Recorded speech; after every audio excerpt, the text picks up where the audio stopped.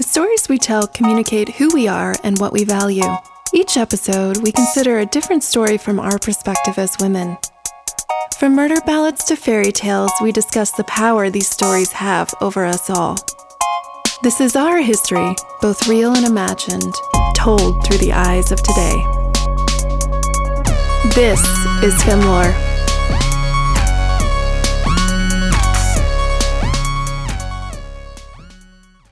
Hey, Min. Hi, Rach. Oh my gosh, today I have a really upsetting but kind of amazing story that you probably haven't heard of. Yeah, I looked at the show I notes, know, so I've heard so of it far. now, spoiler alert, but I hadn't before. I think I had heard the name of the story, but I didn't actually know. And I'm really excited too, because we have an awesome guest lined up for today. I know. We have a lot of surprises today that you're not surprised about, but our guests should, or Our listeners. our listeners should be very surprised about. We hope so, yeah.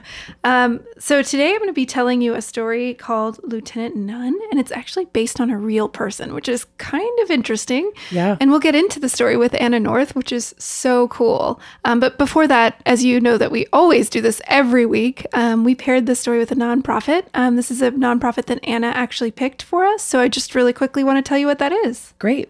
The nonprofit is the Okra Project, and it's a collective that seeks to address the global crisis faced by Black trans people by bringing home-cooked, healthy, and culturally specific meals and resources to Black trans people wherever we can reach them. So it seems like a really great nonprofit, and the show will be making a donation, and we hope you do too. Love it. The website to make the donation is www.theokraproject.com. And we'll link to them on Instagram and stuff too. So Yep. great. All right, let's get into it. So just a note for our listeners, in this story, we're going to be using she, her as Catalina's pronouns, as we don't know what pronoun they would have preferred since gender categories change over time, and this is, and cross-culturally.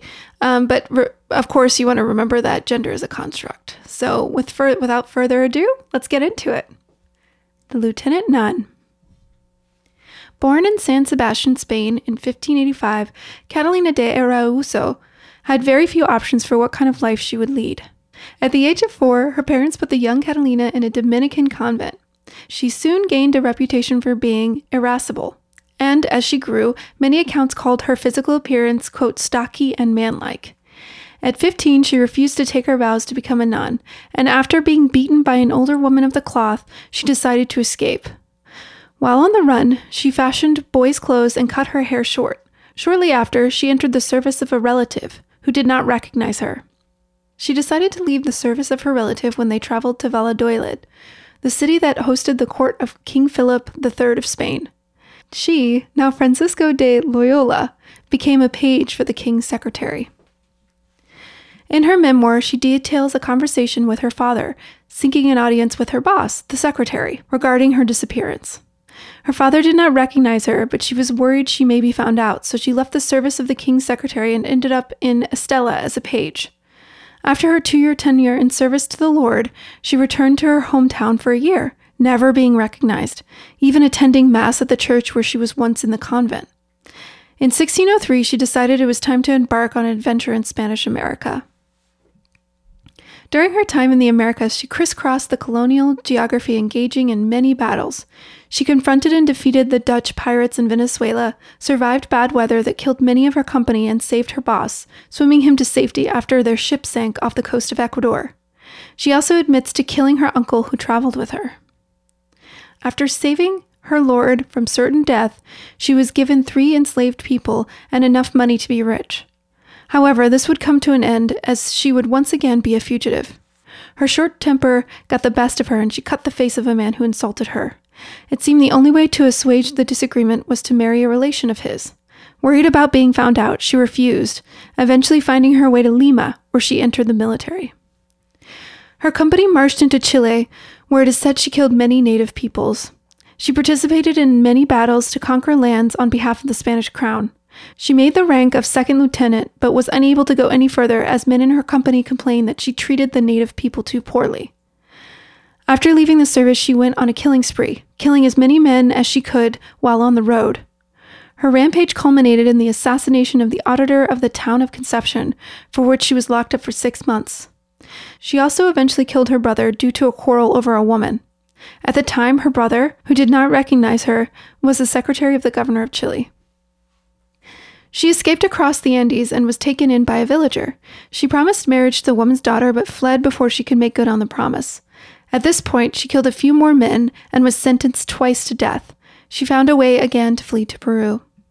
This was short-lived, however. She again was arrested in Peru, where she confessed that she was a woman to the bishop and begged him for mercy. After confirming that she was indeed a woman and a virgin, she was sent back to Spain, where she became known as the Lieutenant Nun. While in Spain, she asked King Philip to be compensated for her time in his service.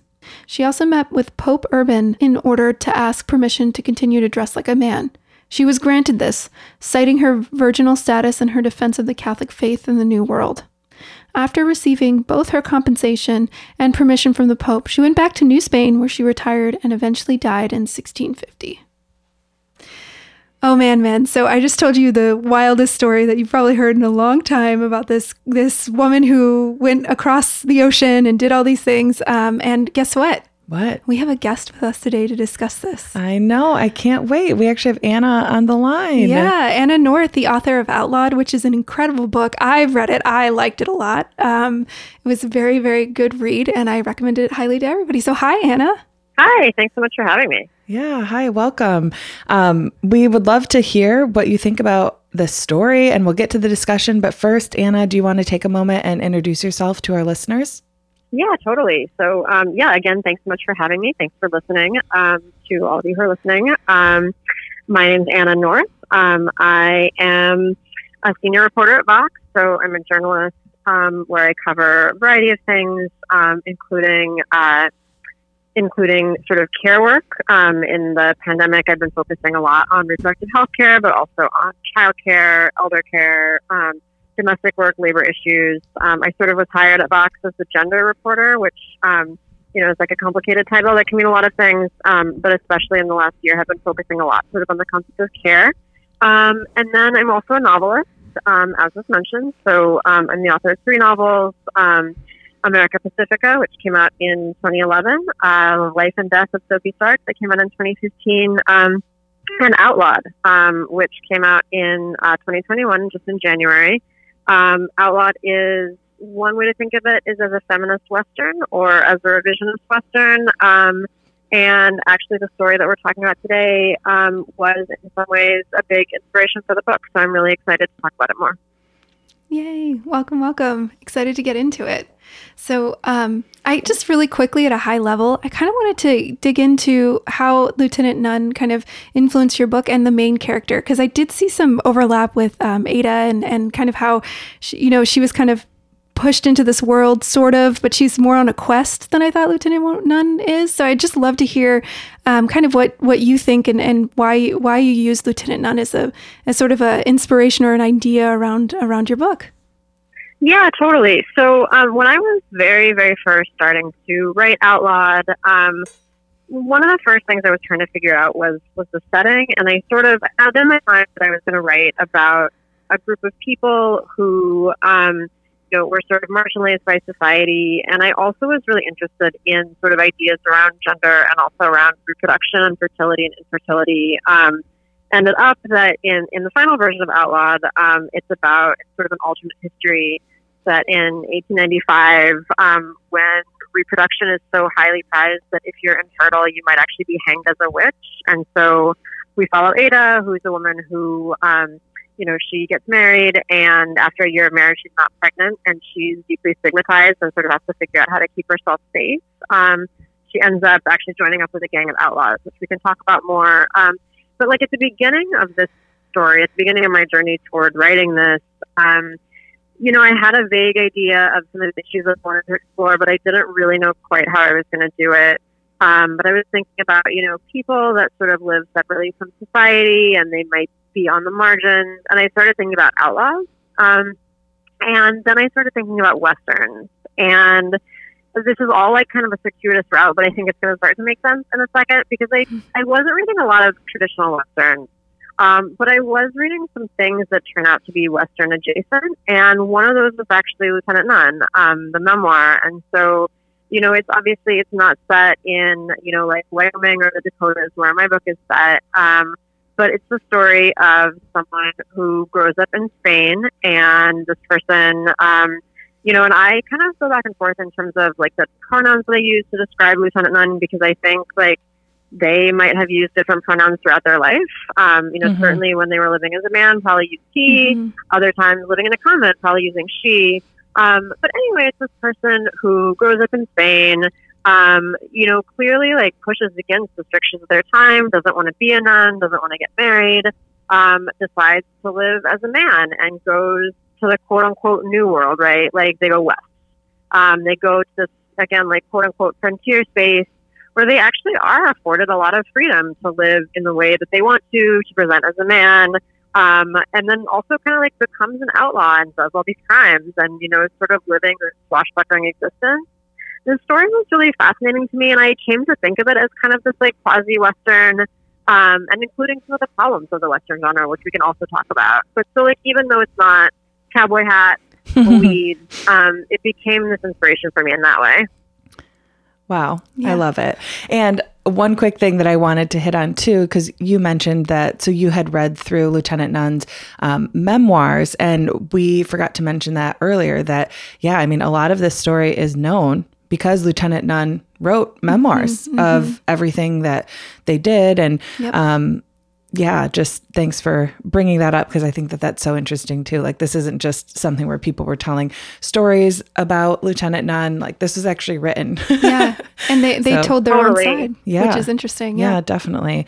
Well, I love that. I think it's definitely, Western adjacent in that. Like, I love how you kind of tied it together, and the fact that, how unfortunate that women, and oftentimes even I think still today, sometimes it takes like going away from where you're from to truly be able to do what you want to do. And I am not in any means like an outlaw or something, but I even resonated with that, because I think I grew up in a very like kind of small town, more rural, and, kind of the goals there growing, it was like, get married, white picket fence, have the kids, those sorts of things. But I really found myself, and not quite the same journey at all, but really finding myself and becoming who I wanted to be once I got away. And I truly learned about myself and stepping away from those things. So that's really cool, I think, to think about how we all can even connect to this story. And I mean, it's like really fascinating to me that this is a memoir.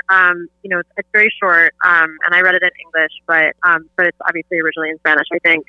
We can fact check that, because it might even be in Basque.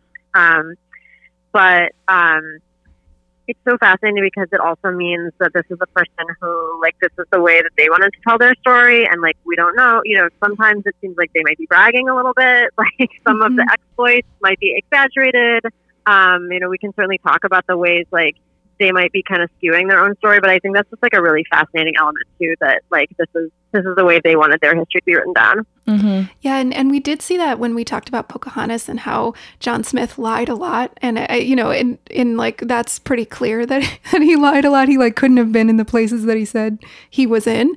So it's interesting to think about kind of sharing your own history, but we almost never get. We have a lot of history from the male perspective, but we don't have a lot from any other perspectives, really, looking back at the, in history. So it's very interesting to get somebody who may be bragging, maybe not, but it's great that it's from their own perspective, which is definitely different, for sure. Yeah. And I think, so I don't know, when I was hearing this story, I think one of the things that really stood out to me is that nobody recognized Lieutenant Nunn. It's a Superman situation. We get these all the time. It's a Superman situation. Glasses come off. What were your thoughts on that, Anna? Yeah, totally. Like, glasses off. That's it. Who is that? That's a completely different person. And I kept going back to, I think, didn't it say that they were sent away at age 4 and left the that's a good point. 4 to 15, if people, I don't know how much they were seeing their parents or brothers, and knowing that she had a brother that was in Chile, and just thinking about, but that really stood out to me all these times when she was working for a family member or doing this and that, and nobody recognized her. Mm-hmm. That part was really wild. I know. To me. It's pretty amazing. She definitely runs into like multiple family members or people she knows well, or like at least that are close with her family, or their family or his family, however, like this person is sort of living at the time. And yeah, they never recognized her. They never recognized him. I think, to some degree, I almost wonder if that's like, if that's like very exciting to De Arauso, to Lieutenant Nunn, like if like this feels like, oh wow, it's working, like I'm able to live this totally other life, like I'm not that person anymore, like that little girl that was born to this family and sent away to the convent, I'm this totally other person, and now even my own brother doesn't recognize me.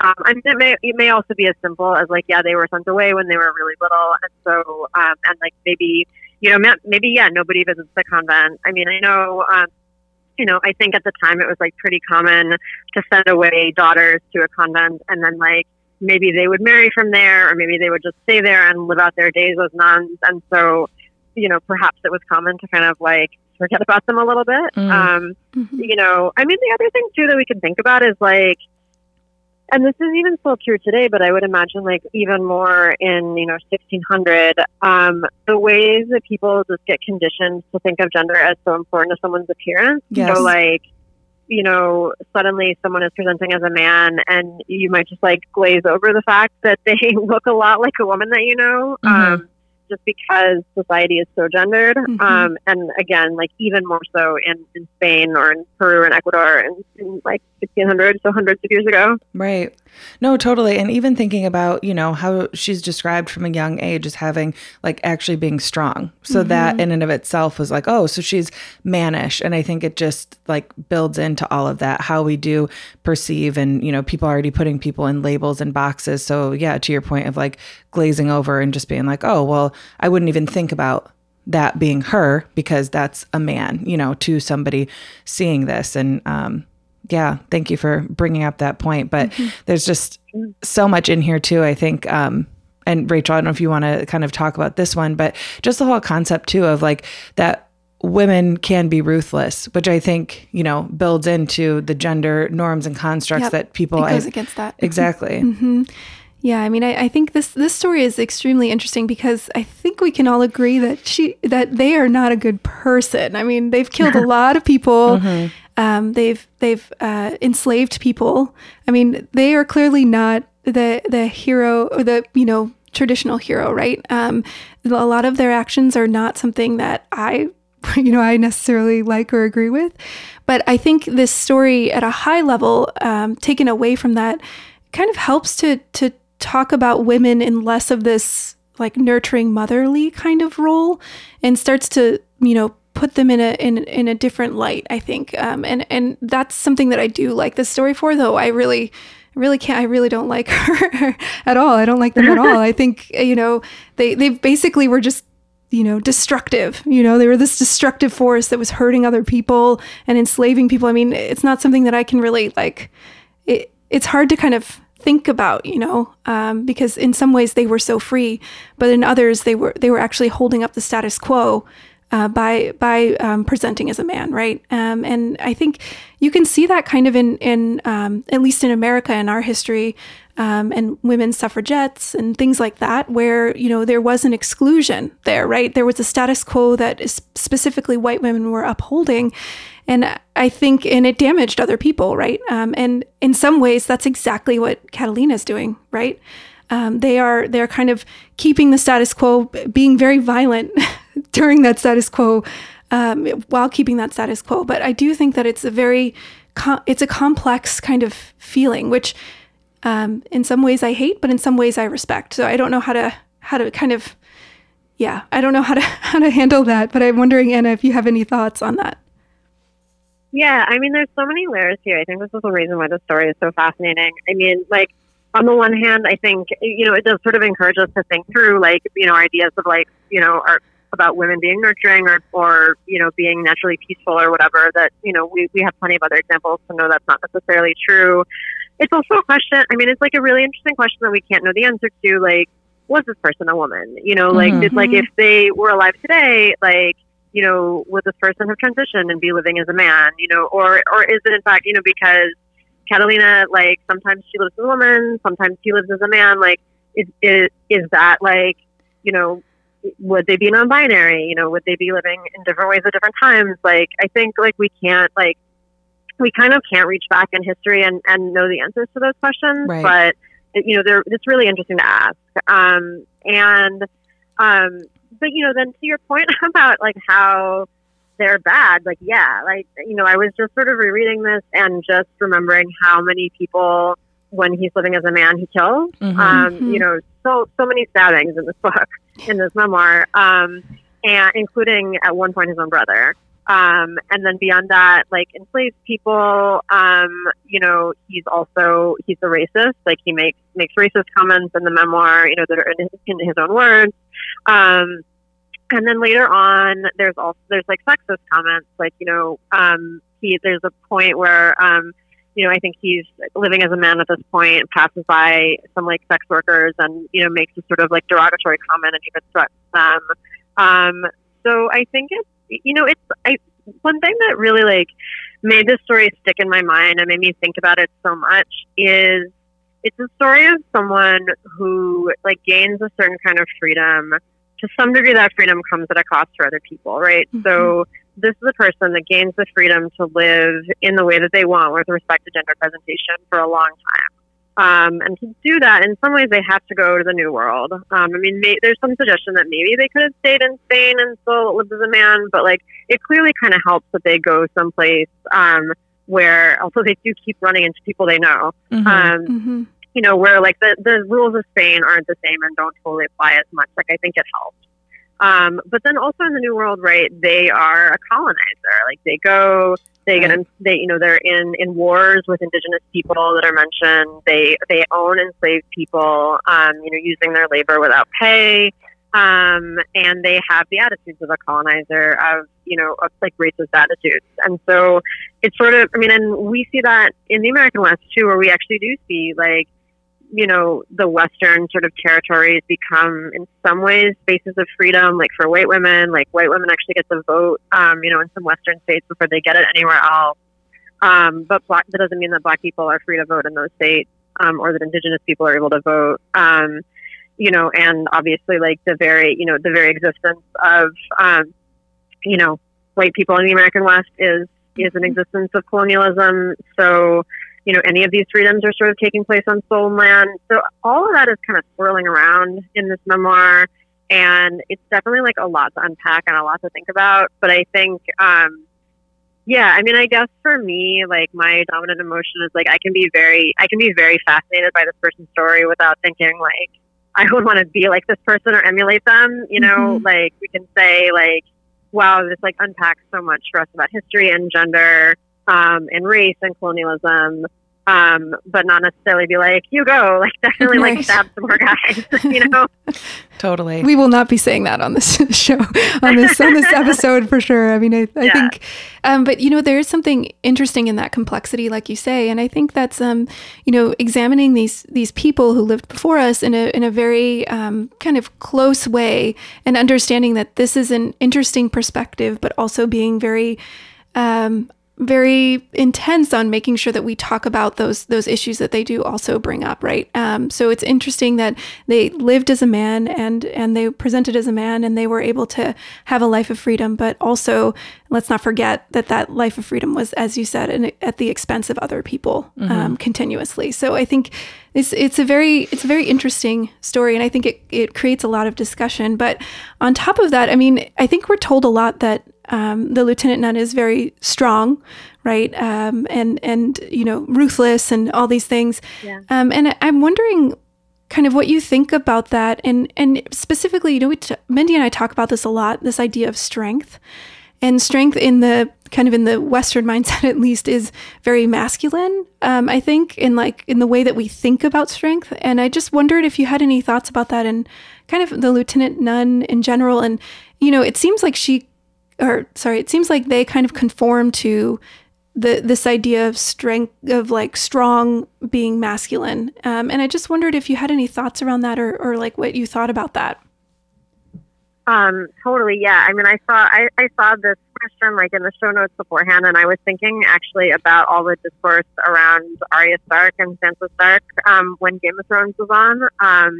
and like if you remember, there was sort of like, and I mean, obviously that show has all of its problems, but I think, definitely like sparked a lot of interesting conversations back when it was on. And one of them was, if you remember, Arya Stark was sort of, one of the younger Stark siblings, and she, is someone who also kind of embodies this like swashbuckling ideal. So like early on in the show, she doesn't want to be a lady. She doesn't want to like wear pretty dresses. There's no real suggestion in the show. I haven't read the book. There's no suggestion really that she's trans. Like she lives as a woman. She uses she pronouns, but she doesn't want to be ladylike, feminine in certain ways. Like she wants to learn to fight.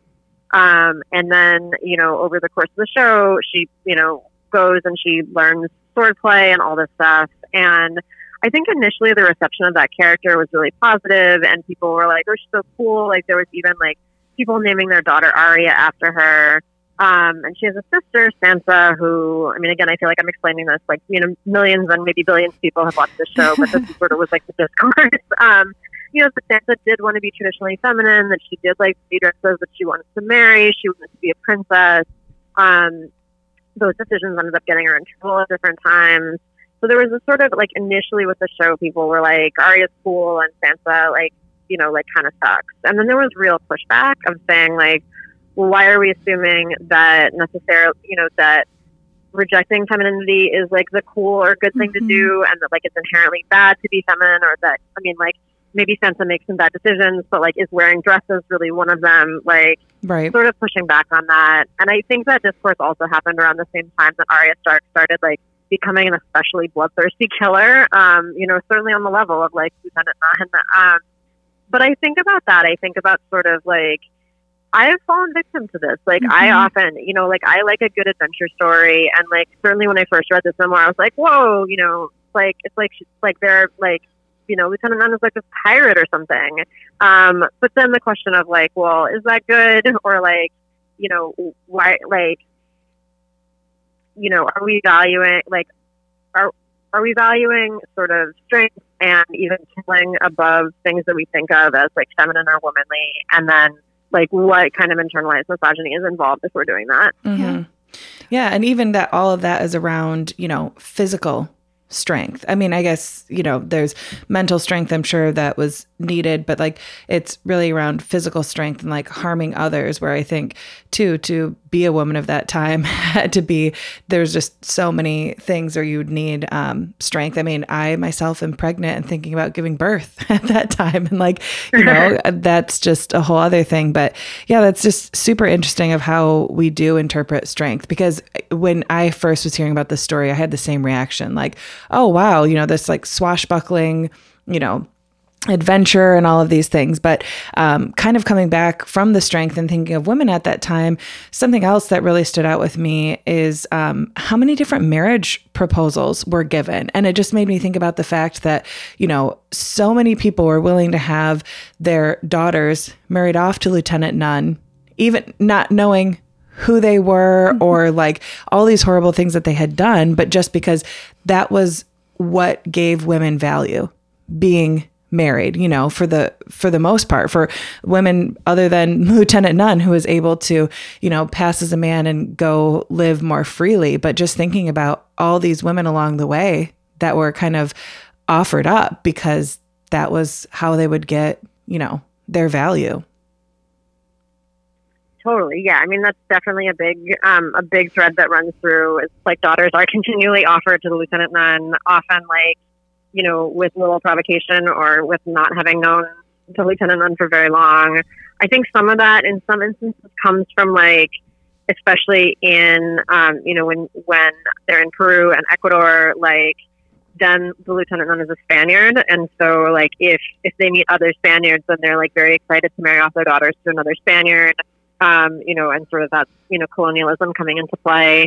But yeah, I mean, we even see it like, right, we see in Lieutenant Nunn's own story that like, they're born and like shipped off to a convent where they'll await their maybe husband or just like live there forever. And there aren't a lot of other options.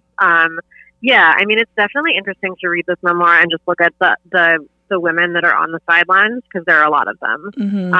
And what are their lives like, and like if they wrote a memoir, what would that be like? Totally.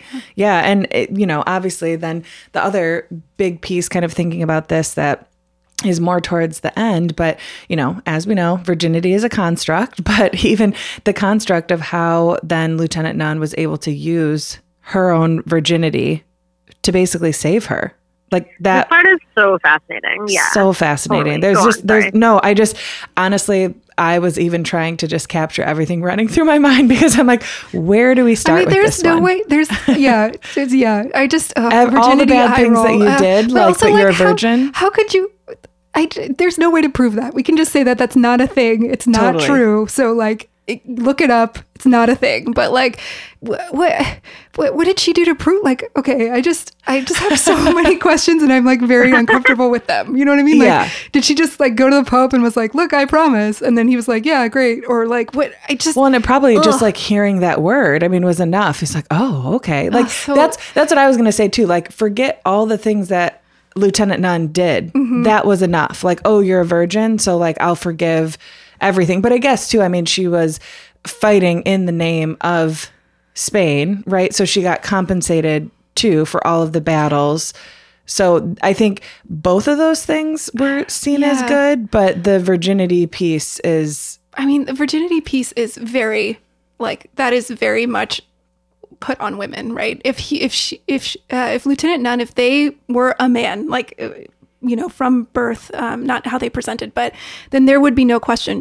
They wouldn't have to prove their virginity. That's only on a woman. Mm-hmm. And that at the base level, that's deeply sexist and very problematic. So that's just, we can just leave that there for now and just leave it in the problem corner. But then also that she's able to save herself with so much misogyny.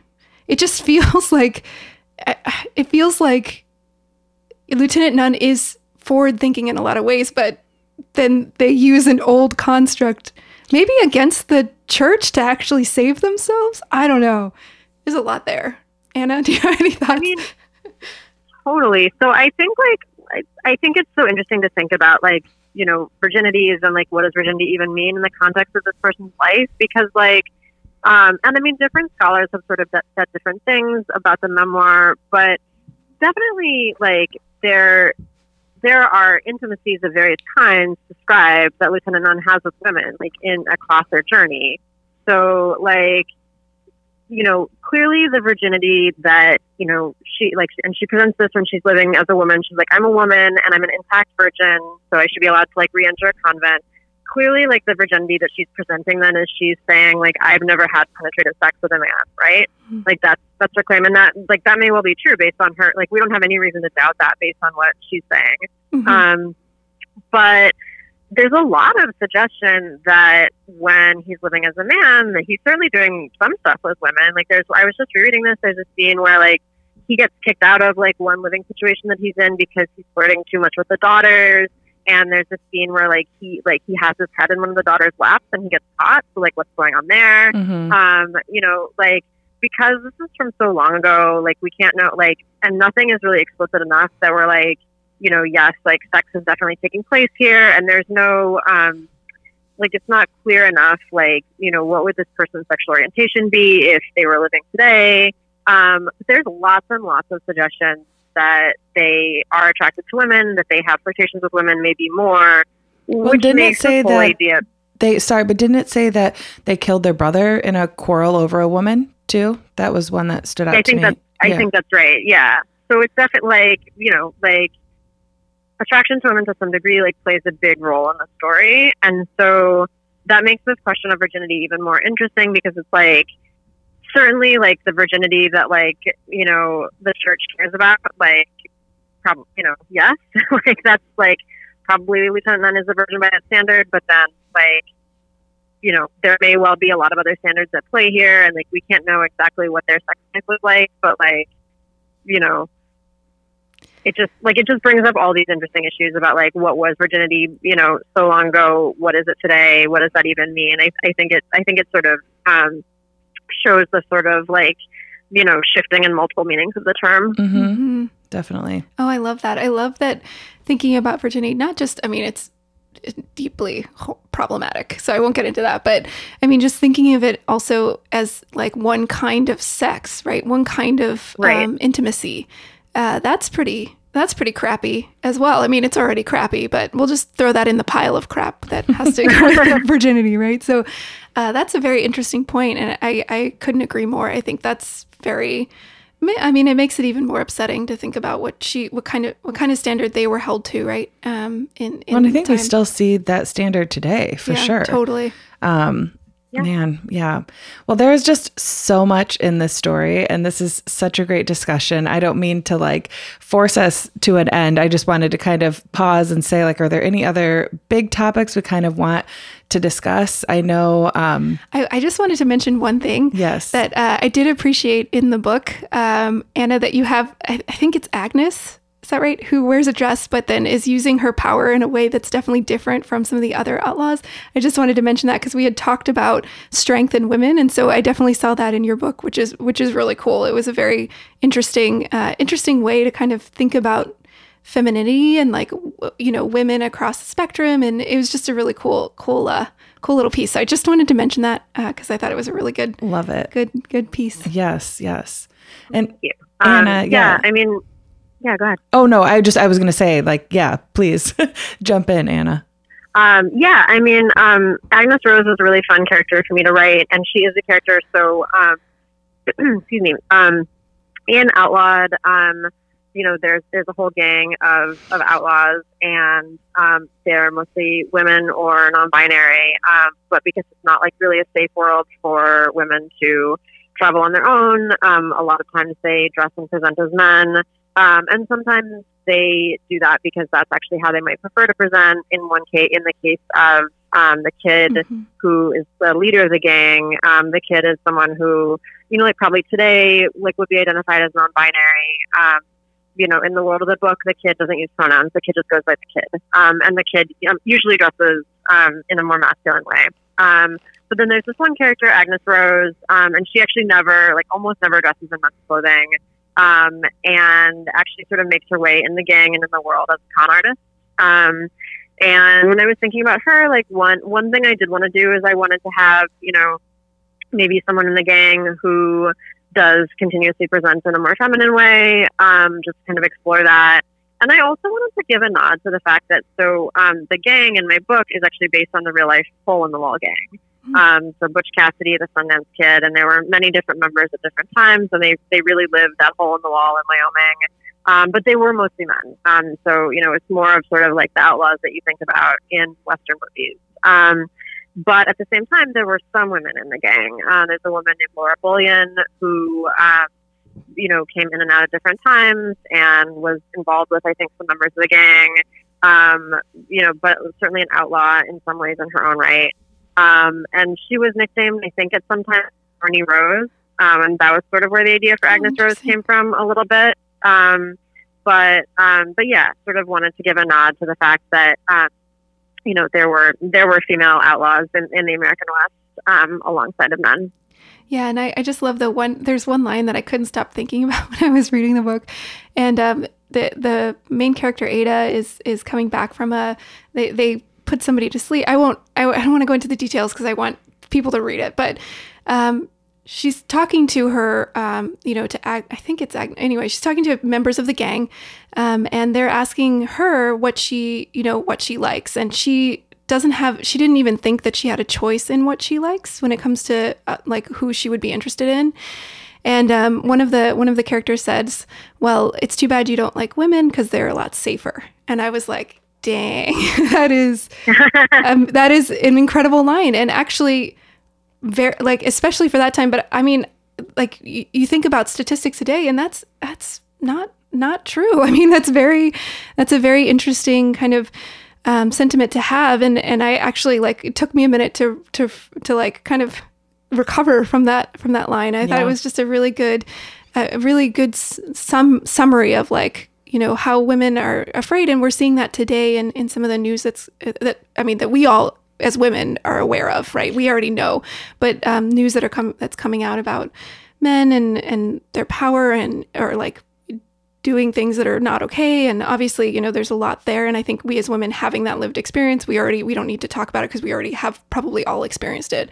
But I think it's just very interesting because I feel like that's true even when it's not coming to a sexual partner, right? Just in general, I feel a lot more safe with women than I do with a room full of men, even though those men could be people I know. I mean, it was just such a powerful line, and it really stuck with me. So well, and it stood out too, just even Anna, when you were just speaking and talking about how sometimes they would dress as men, like for safety, and thinking about if you were, you know, traveling or something, to be more protected as a man, because then you'd be treated a different way. So it's just, yeah, such an incredible book. And we are highly recommended. Yes. So thankful to have you with us today, and for all the work that you do, you know, and being did you say the title is gender reporter? And is that right? Yeah, it was. I mean, now it's just like senior reporter at Vox. Nice. I was like, gender reporter was sort of my beat for a long time. Well, I'm just like happy that exists, you know, like that we have people like you that are leading the charge and talking about these things, and, you know, really just helping to, try to push things forward and tell stories across. Yeah, exactly. And even just being able to bring to light, looking at the history. I mean, these are not new things, you know, like this existed, and for people to know too, because I think, I don't know, sometimes you hear ignorant people be like, well, I don't remember seeing or knowing about this like back in my day. And it's like, well, no, it's always there. Like it just, gender norms have always been, you know, trying to put people in boxes and hold them back. So, as much as we don't like that fact, we love talking about it, helping to, have these great conversations. So we're just so thrilled that you were with us, and we really appreciate you taking the time. Thank you so much. This was really great. This is such a great talk. Awesome. Well, we'll post about this on Instagram. You can follow us at FemLore Podcast there, and be sure to tell your friends. Share this incredible episode. Tell them to take a listen wherever you find your podcasts. And read the book. Read out loud. It's great. Highly recommended. Bye. All right. Bye. Thanks for listening. We'll be back next week with another episode, but you can always find us on Instagram at FemLore Podcast, or visit us online at femlore.com. We love what we do, but we can't do it without you. Your listens, shares, and reviews keep us going, so please tell your friends about us. FemLore is produced by Mindy Scott, Rachel Marr, Aaron Crossland, and Lauren Crossland Marr.